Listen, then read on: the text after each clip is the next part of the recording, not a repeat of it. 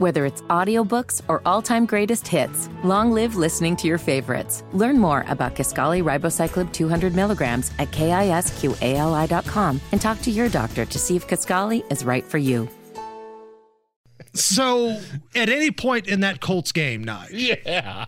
did you feel like the Colts had a comfortable lead? Yeah, I'm stunning, but Did you? yes. Because I didn't. Of course. I told everybody I knew, even when it was 33-0, this thing ain't over. I was shopping with my lovely wife. We had some stuff to do. By the way, if you want to keep your sanity, don't go into Target. Especially there on Michigan Road during Christmas on a Saturday, because you will lose your mind. But I was happy and did it with a smile on my face because my wife needed to get some stuff. So we got home at halftime. I'm like, all right, yeah, 33-0. 33-0, as they would say in football.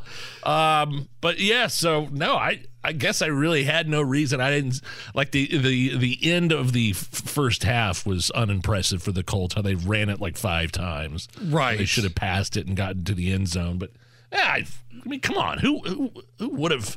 Really, you were like, yeah, I don't know. Have you watched this team at all? Yeah, but 33 points though. Right, but it's the Colts. I was over at my mom and dad's house because we were doing a birthday for Jacob, and it was 33-0, and I looked at my old man.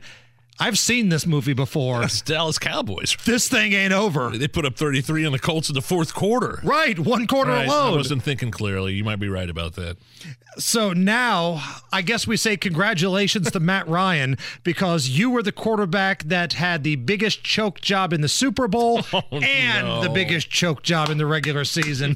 Congratulations to Matt Ryan. Poor guy. The news keeps getting worse. Jonathan Taylor now out for the rest of the year with a high ankle sprain. And from what I understand, the Colts still aren't technically mathematically eliminated from playoff contention. Does that make you laugh? Right. I mean, technically, I could get drafted in the NBA draft, but more than likely, that's not going to happen. All right. So, in honor of what we've seen with the Colts this season, I put a little song together here, Nige. Our record label, Hammer and Nigel Records. Yes. When I put this song together, I was doing 2 things. I was watching a lot of the Colts, and I was going through a little bit of an Elton John phase. Oh, okay. And I guess that's why the Colts always lose. Bad play from all of their big contract dudes. Irsay looks tired. The coach has been fired. The line isn't trying. And they're stuck with Matt Ryan. And I guess that's why the Colts always lose. The Hammer and Nigel Show. Beautiful.